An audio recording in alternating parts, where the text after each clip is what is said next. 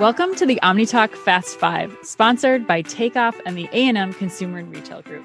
The OmniTalk Fast 5 is the funniest, fastest, and most fervently insightful breakdown of all the week's top news in the world of retail, and also the podcast with the best alliteration. It's July 8th, 2021. I am your host, Ann Mazinga, joined today by returning guest host, author of the book and host of the podcast Remarkable Retail, Steve Dennis. Steve, welcome to the show. There. It's Thanks. good to have you. Yeah, I'm happy to be back. It's good to see you. We are coming back from a holiday week off. Steve, how was your 4th of July? It was good. I was off in Telluride, Colorado, which is a wonderful place in general, but particularly to escape Dallas and its heat. It was very beautiful there. And I tried mostly not to work. And now that's catching up with me. So here we are.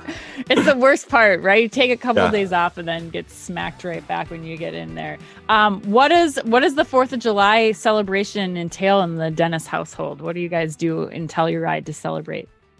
It was rather quiet. The fireworks and parade were canceled. So mainly due to concerns about, partially COVID, I think, but also it's so dry out there. So I think they were concerned about it. So just hanging out, enjoying some music, eating too much food. Yeah, it's kind of it. Nothing terribly exciting. Is there any special dish that you guys make for 4th of July? I know in our family we have Jell-O cake. That's a 4th of July thing that we make, a cake with Cool Whip and the flag out of strawberries and blueberries. It's a very Midwestern thing. You guys, no, because I'm old and my kids have moved elsewhere. I think all those traditions have died. It used to be more barbecue or whatever, but no, nothing. No, you guys just do your own thing.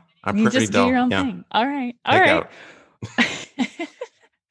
Well, that's good to hear. I'm glad hope everybody listening had a wonderful 4th of July.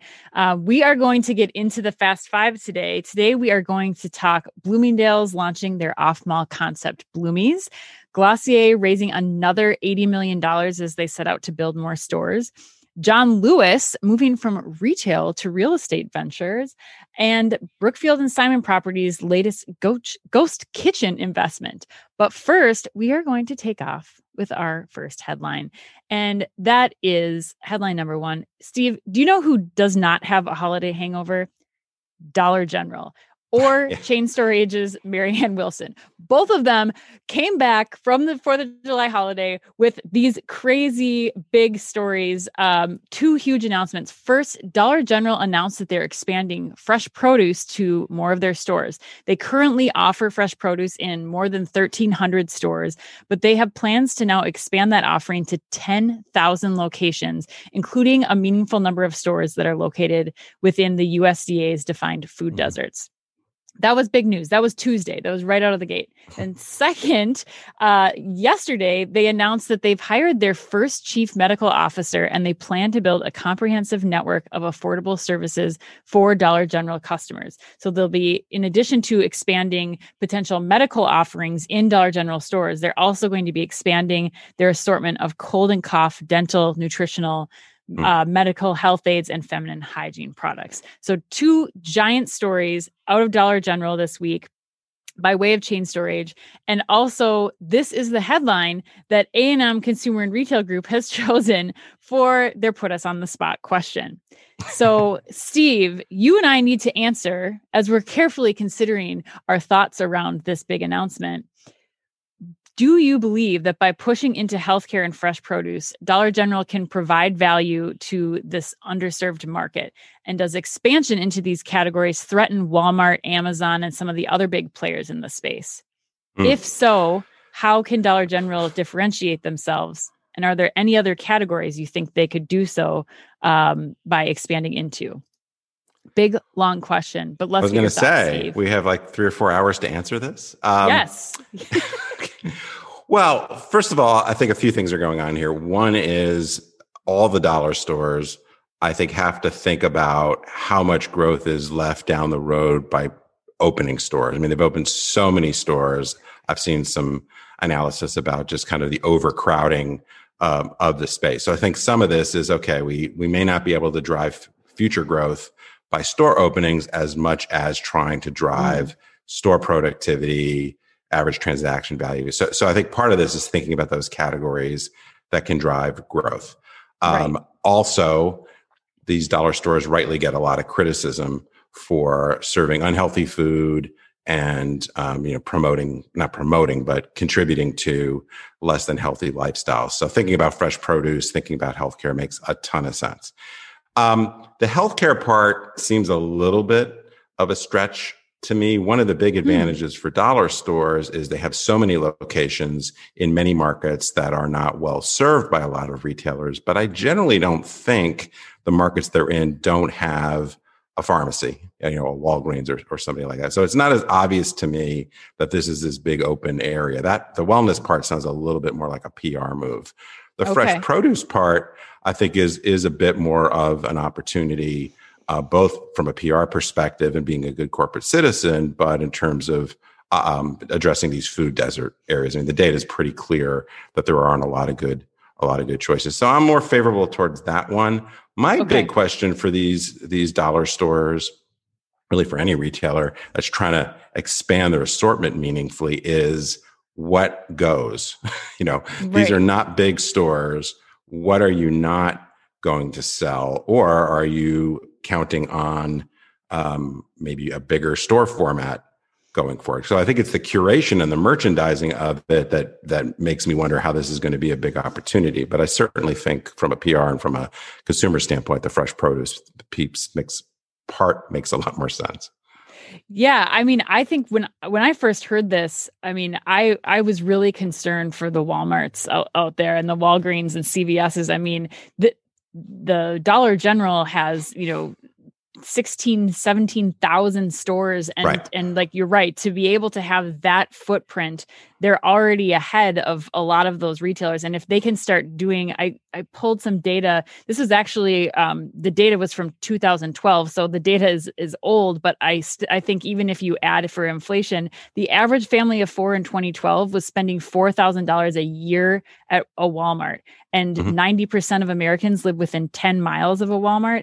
75% of the population live within 5 miles of one of these $17,000 Dollar General stores. So I think that if Dollar General can start to pick up some of these trips, like you're saying, Steve, it will require having the right assortment, the right fill-in products.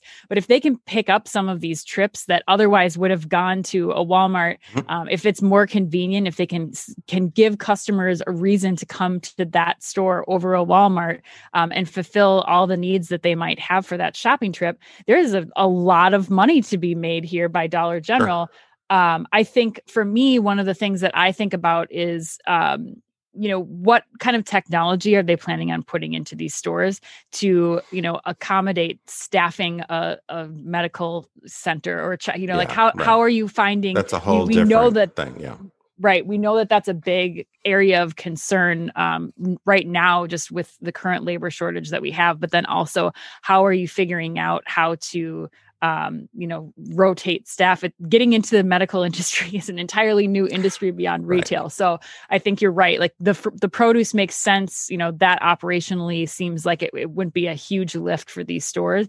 But yes, the other areas of incorporating, healthcare into the mix, while very valuable, if they can make this happen, is something that will require a pretty significant alteration to the business model. But great for Dollar General and customers if they can make it happen. Yeah, absolutely. As for other categories, Steve, anything else that you could think of that Dollar General could get into that might help them in this, be more, I guess, defensible against some of the Walmarts or Amazons as they continue to expand? I don't think there are any obvious big ones. I mean, the dollar stores have become kind of this weird kind of convenience store, right? Like there were blown up 7-Eleven, there was shrunk down Walmart. So they sit in this really interesting space. And I think clearly because they just kind of outlet, that's a term, so many other retailers, it's a huge advantage. But no, I don't know if there are any big ones. I think grocery and, maybe some prepared food, something like that. Sure. Could be an issue. But again, you get into this issue of the operational complexity of doing it. And they're not big stores. So if you're going to make a push into one area, something has to go, I think. And these aren't e-commerce businesses. And it's not like this is an endless aisle sort of play, I don't think. Yeah, and I think the thing that you mentioned that's important is the space. I mean, for me, I was thinking like, can you get into being like a drop ship site? Like, do they start to become a place where like, Wayfair or Boxed or some of these bulk items, like could this be a pickup location for those kinds of things? And are there ways that you could use lockers or something else that wouldn't require a change, like a significant change to the internal store footprint? But I don't know. I think it's a fun thing to kind of think and ponder where the future of Dollar General goes. And even, I mean, we didn't talk about their Dollar DGX stores too, that they're doing the grab and go concepts and how they might learn from those concepts in more urban areas and maybe figure out what they could apply to some of these more rural areas. Sure. Well, Steve, I am excited to get your perspective on headline number 2, given your background. Bloomingdale's has announced that they are moving off mall with the opening of their new concept Bloomies that they're opening in Fairfax, Virginia on August 26th. According to CNBC, the roughly 22,000 square foot space will sell men's and women's apparel, footwear, jewelry, handbags, and beauty products. And the merchandise on the floor is going to rotate frequently throughout the week. So if you see in the images, it's very flexible, fun, fixtures, and it'll give customers something fresh to look at every time they return. The company, which is owned by Macy's, said that Bloomies will serve more as a hub for experiences, including, Steve, a colada shop, which I've never heard of before, but I'm intrigued by, and a restaurant with coffee and cocktails. What are your thoughts on this one, Steve? You've been with Neiman Marcus, you know the luxury market well. What do you think of this? Well, part of me is like, I feel like 2005 called and it wants its press announcement back. I have worked in the late 90s and during the 2000s on small store concepts. When I was at Neiman Marcus, we basically launched this store in 2007, I guess, a concept called Imitation Cusp. is the best form of flattery, Steve? I don't know. Well, and Cusp, I mean, there's a lot of different things, obviously, that have happened in the intervening time, but part of me, I've been very critical of Macy's in general for basically watching the last 20 years happen to them. They have, despite having consolidated the space and done all sorts of things, they've continued to lose market share across all their formats. But I don't think Bloomingdale's is any different. So part of me is like, oh, really? This probably was a great idea 15 or 20 years ago. But I applaud them for trying things. I think, the thing that's different, and I wrote something for Forbes about the other day, and I cover this in my book a little bit, is I think there's this idea that Nordstrom has really been pioneering of how do you maximize your market share in a given geography through e-commerce and a mix of formats. And so given that the large-scale department store format has been losing market share for 20 years, pretty much, what's a different way to get closer to the customer and serve certain segments and certain purchase occasions pretty well? So at the heart of that, I think this Bloomies idea is not a bad idea, that it's getting closer to the customers. It's thinking about maximizing market share. It's also what Macy's is trying to do, though poorly, with their Market by Macy's concept. So interesting idea. These smaller stores, though, from my experience, they're really hard to get right because you're significantly editing from a 200,000, 150,000 square foot Bloomingdale's store down to 22,000. And the question is, who's it for? What's it for? And what makes it remarkable? And by, remarkable in the way I talk about it in my book, but, this is not a growth category. So for it to work, you're going to steal market share from other places, I would argue. And at 22,000 square feet, you're talking about a store that probably has to do, $10 to $15 million in volume to work. Mm-hmm. And so who is it edited against? If it's just kind of a greatest hits of Bloomingdale's, it's just really tough to make these sort of formats work. They're 3 miles away, I think, if I remember correctly, from Tyson's Corner, where there is a Saks, there's a Neiman's, there's a Nordstrom's, there's plenty of other specialty stores. I don't know, having pina coladas, if that's a strong enough reason to Is that enough of a traffic. draw for you, Steve? Would you go for the colada shop? I don't, or like, I feel like we should be like getting caught in the rain or something. I don't know. That's right. Like, That's the right. advertising Yes. almost writes itself, but it's right. So I don't know. I love the strategy of these hybrid go-to-market strategies of different formats to maximize market share. I don't have a good idea of really what this store is about and what is going to cause it to, cause enough customers to shift from where they're currently buying their apparel or getting their pina coladas for that matter.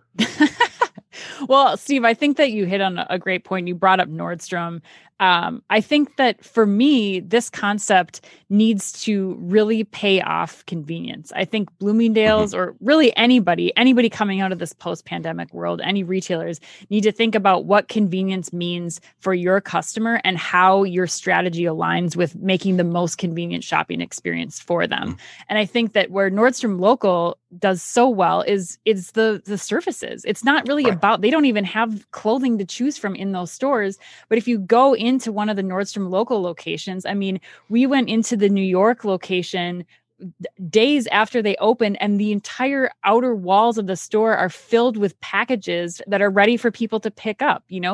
People want to use this service. They want to be able to try something on in the store, return it, bring in their own clothes that they might want to wear with that item that they're trying on, and have that kind of experience be quick, easy in and out, and then go to the major flagship stores when they want that full-on department store experience. But I think that for this concept to work, it's less about the restaurants and those kinds of things. And believe me, back in my Target days, I was all about, these food experiences and really what was getting people into store. But I think at this point in time, it is number one going to be about how quickly somebody can get in and out of your store and accomplish as many things as possible while they're in that space. Yeah. And I think, that's sometimes I say, what's the definition of convenience, right? But if you're trying to put an outfit together, it may be very convenient to drive to the mall where you can see a whole range of stores or go to the full line store. I mean, that has been a challenge, I think, of a lot of these smaller store concepts, is to become sort of a baby Bloomingdale's, right? And it's like, well, that's not really what I go to Bloomingdale's for when I'm thinking about putting an outfit together, right? So it's a very tough balance to strike.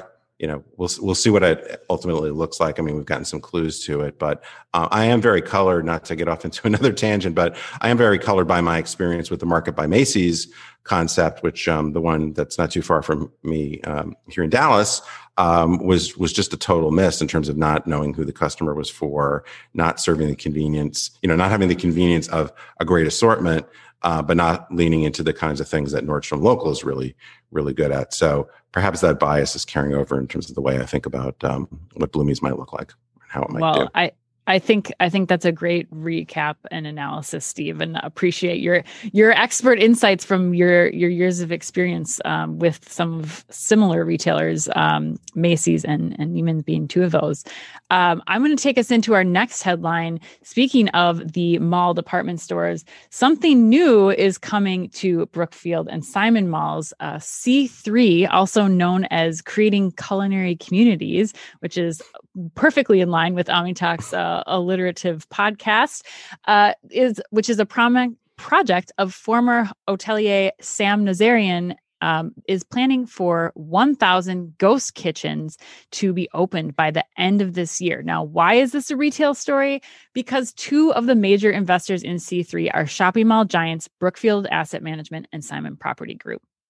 Another investor in this $80 million raise to support the C3 effort is Reef Technology, which is a SoftBank Group backed operator of food delivery kitchens and hubs for goods and services. Reef Technology is a really interesting company making use of these small parking lot spaces in urban centers. C3 plans to lease space in Brookfield and Simon malls across the U.S. for a hybrid of their ghost kitchens and dine-in food hall concepts in order to maximize profits. So, Steve, this is going to totally shift what the food court of the mall was that we know it. And as people are trying to figure out new uses for the malls, what are your thoughts on this new strategy or approach that C3 is taking for some of these Brookfield and Simon properties? Well, I'm a little bit worried about where I'm going to go to get my free sample of teriyaki chicken if this gets too shaken up. But I mean, food courts for the most part, absolutely need to be reinvented. And ghost kitchens are very on trend in terms of the move to home delivery. And there's lots of opportunities, I think, to kind of reconfigure how the home delivery space works. So on the one hand, kind of like it. On the other hand, the problem in home delivery certainly has a lot to do with consolidating the food prep, but it also has to do with the cost of delivering to people. So this gets at a little bit of the issue with the long-term sustainability of home delivery, which is good. But, it doesn't all come together unless people can figure out how to make money actually delivering the stuff. Different episode probably. Right. Right. I'm a little bit mixed on, like, I get the idea that the malls want to reimagine the space, or just make use of space that they can't productively lease. That makes sense to me. I'm having a hard time imagining how this works at scale in more than a handful of properties, because the ghost kitchen that's not too far from me, which is quite a big operation, different people involved with it, it's just as a sea of cars just constantly coming, right? Right. And so I'm trying to imagine at a nicer mall, how you kind of consolidate, you get the kitchen space, which you have to spend a lot of money to support this. You reinvent the food hall, and then you've got to have this like constant flow of cars coming, which is, if it's a good mall, it interferes with the whole customer experience. If it's a bad mall, that's a whole different question. So anytime people talk about repurposing these malls to be Amazon distribution centers or grocery micro fulfillment or whatever, I'm always like, well, okay, but you have to spend a lot of money to get there. It affects the whole shopper experience by having just a sea of cars constantly coming. And, there's zoning things and stuff like that. So I don't know. The doing this at scale seems a little bit challenging. I'm sure there's, a few dozen locations that they could make work. Do you think that that's surmountable? I mean, I think that this idea, I hear, I'm such an advocate for, the malls being used as fulfillment centers and as these ghost kitchen locations. And I hear and understand, that there are zoning requirements and there's traffic flow. But do you think that's something that we can overcome, that it's going to take some investment in what that property becomes and an investment in the infrastructure to support these kinds of businesses? And do you think that that's just not something that the mall operators are interested in doing, Steve? Or well, I think the mall operator, it gets a little bit, not to be too much of a depends question, right? But you've got 150 to 200 malls, which are really, really strong. And yes, they need some changes, but they don't need to be fundamentally repurposed. And then you have every other mall.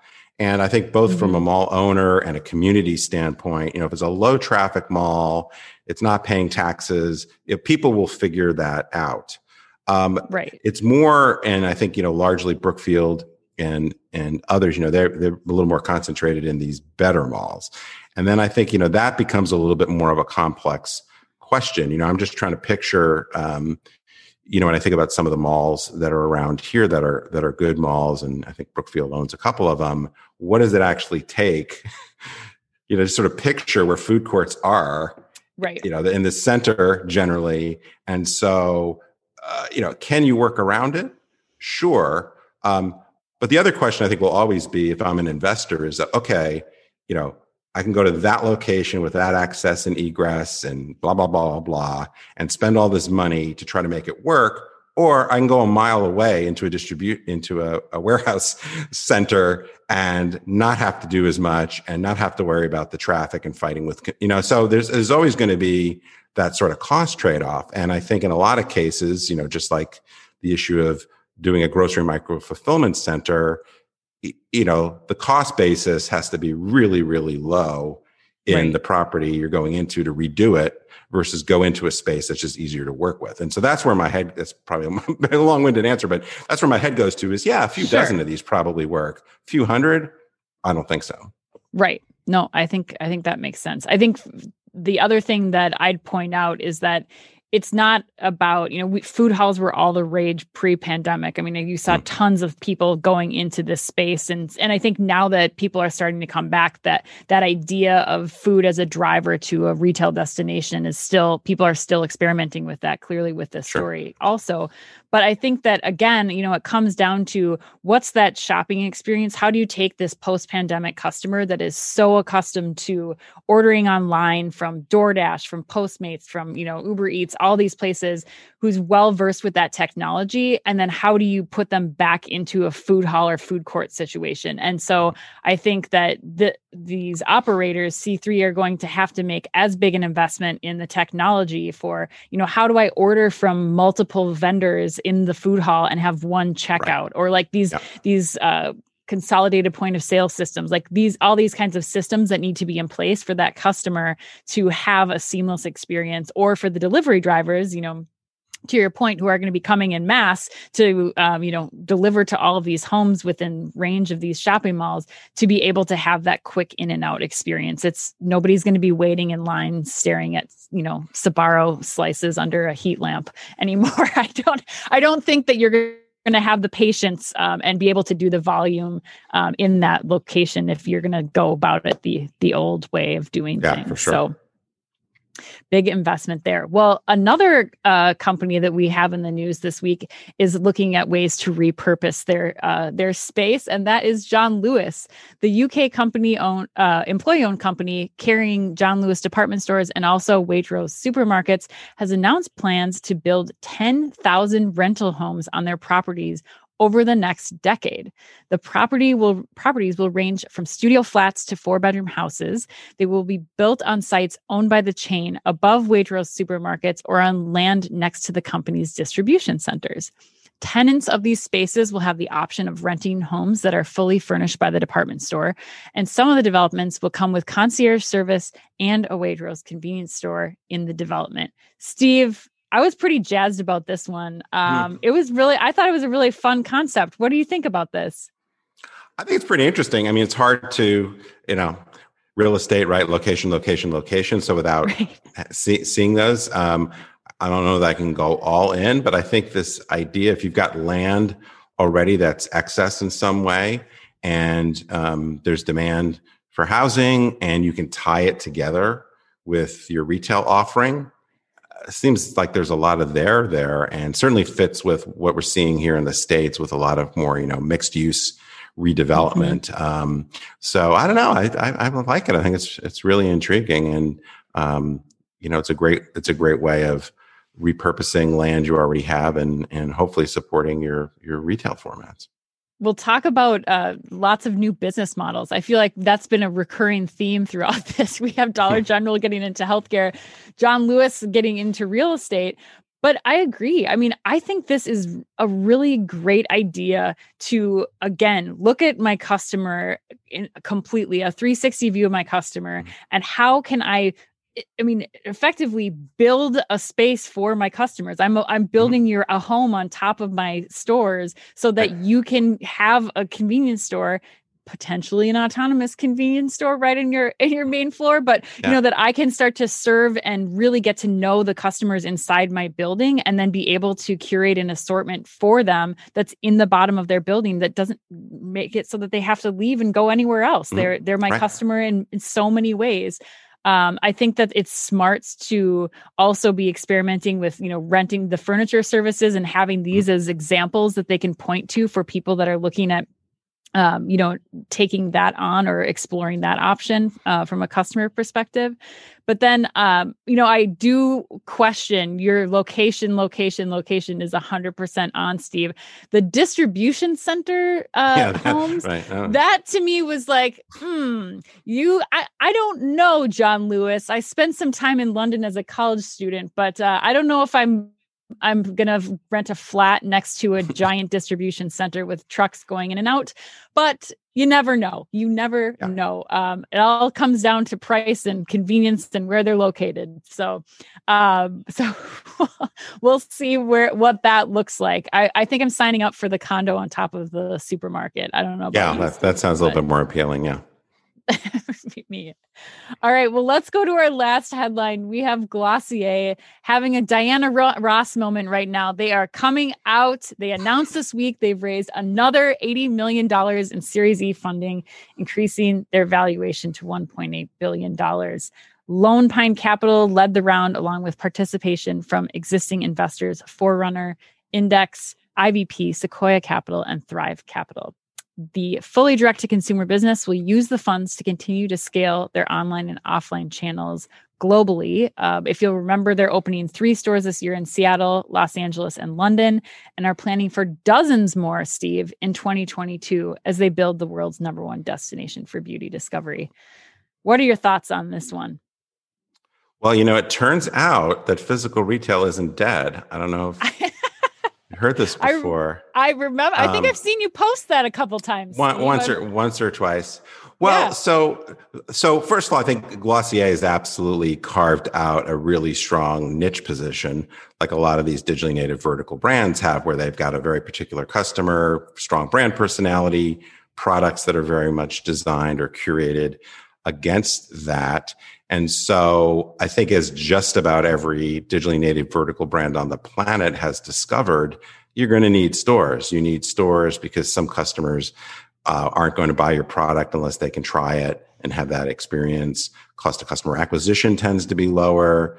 Beauty is not such a big issue with returns, product returns, so much. But it's been very clear to me for years, which is why I've been saying it for years, that for these brands to get at any kind of scale, they're going to need a strong physical component. So I think this was completely predictable. I think obviously beauty was a challenging category during the height of the pandemic. So now they need money to go fund that growth. It's a pretty hot valuation market for e-commerce brands, where Warby Parker is going public, Allbirds is going public. So, I think this is this moment in time where they have to step on the gas. They have to kind of do a bit of, I don't know how much of a moonshot it is because I don't know their profitability. My guess is it's poor. And so you're at this point where it's either like, we can't make it or we got to go for it. And the got to go for it means investing in brand, investing in stores, perfect timing to try to raise money, I think, in terms of valuation. So, we'll see how it plays out. But I think most of these brands, they don't have any real choice but to sort of go for it at this point, because staying in the middle basically probably means kind of slow death. But I like the brand. I don't know what the economics of that brand look like. So it's hard for me, again, to come fully down on it without some more details. But I think it's very, very predictable that we're going to go in this direction, and great time to raise money. Yeah. Well, that goes, I think that's the absolute truth right now is it seems like there's a lot of money flowing out there for these kinds of initiatives. Steve, I'm curious, they said Seattle, LA, London. Where else would you be going right now if you were Glossier?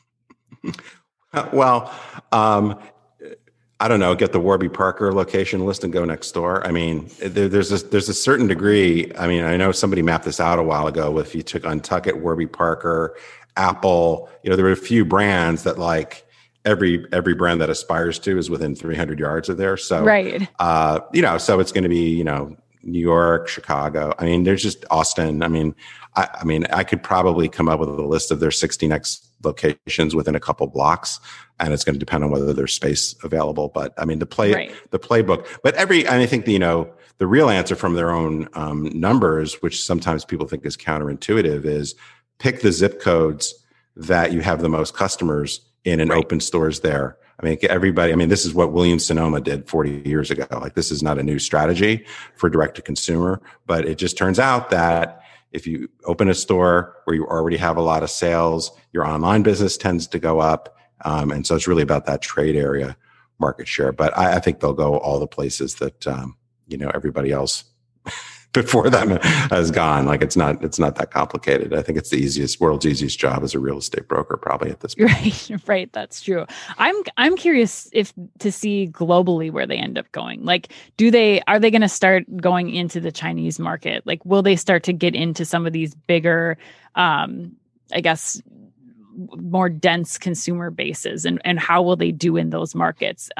Will they start to go into, Will they be selling on with Alibaba? Will they go into these other spaces that will allow them to kind of get, I think, to your point, closer to profitability, to try to reach the volume and sales that they'll need to support some of these experience stores that they are rolling out? Yeah, I mean, I think international has been, true. I mean, I think, going to Toronto, going to Vancouver, not such a stretch for a lot of these brands. But, when you start to get into, as I'm sure you know, different market characteristics, setting up e-commerce fulfillment, it gets a lot more complicated.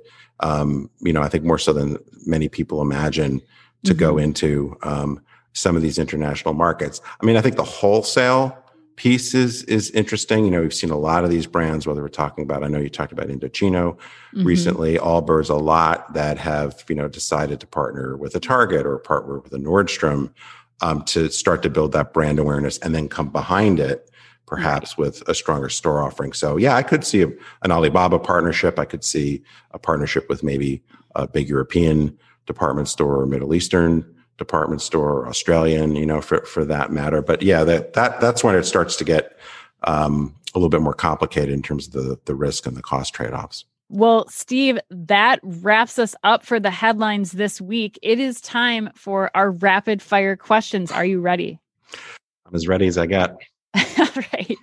Well, let's go. Steve, I know from your book, Remarkable Retail, that you're a big SNL fan. What is your favorite SNL Is that what you took away from the book? Well, it was one of many things, that was one of my favorite lines that you have in your book, is that it's from Lorne Michaels, that when it's 11:30, it's time to go live. We're going live. It doesn't matter what's going on. The show must go on. So, so yeah, favorite SNL skit. Well, there's part of me, and probably nobody listening even remembers these. There's part of me that wants to go Sprockets, which is kind of a deep cut. Yes. And as a speaker, I kind of maybe tilt to the Matt Foley, living down in a van by the river. But I'm going to go with Cowbell. Cowbell. Oh, that was a good one. Yeah. That was a great one. I think my favorite is actually a newer one, Kate McKinnon, when she gets her skits where she gets abducted by an alien and recounts the tales. I was just rewatching that this morning, and it's a good one. All right. ITV is set to launch shoppable TV during its wildly popular series Love Island, allowing users with a smart TV to purchase featured products. What brand, without question, Steve, should be leveraging this platform right now? Well, I'm going to admit to never having watched Love Island. Not that there's anything wrong with it. I'm going to say Hims. Hims, okay. Hims, yeah. All right. Just because I envision, well, this is maybe typecasting the Hims customer too much, but I'm picturing insecure men observing Love Island and maybe needing to deal with some of their insecurities, which is what Hims helps with, I think. Yes, you know what, Steve? We're on the same wavelength. I picked Mod Sexual Wellness, the new D2C brand. I think we know this customer. So ITV, if you need any suggestions for what brands to go out and pitch, Steve and I have some ideas for you. Okay, next question. Richard Branson recently announced he'll be departing for space 9 days before recent retiree Jeff Bezos.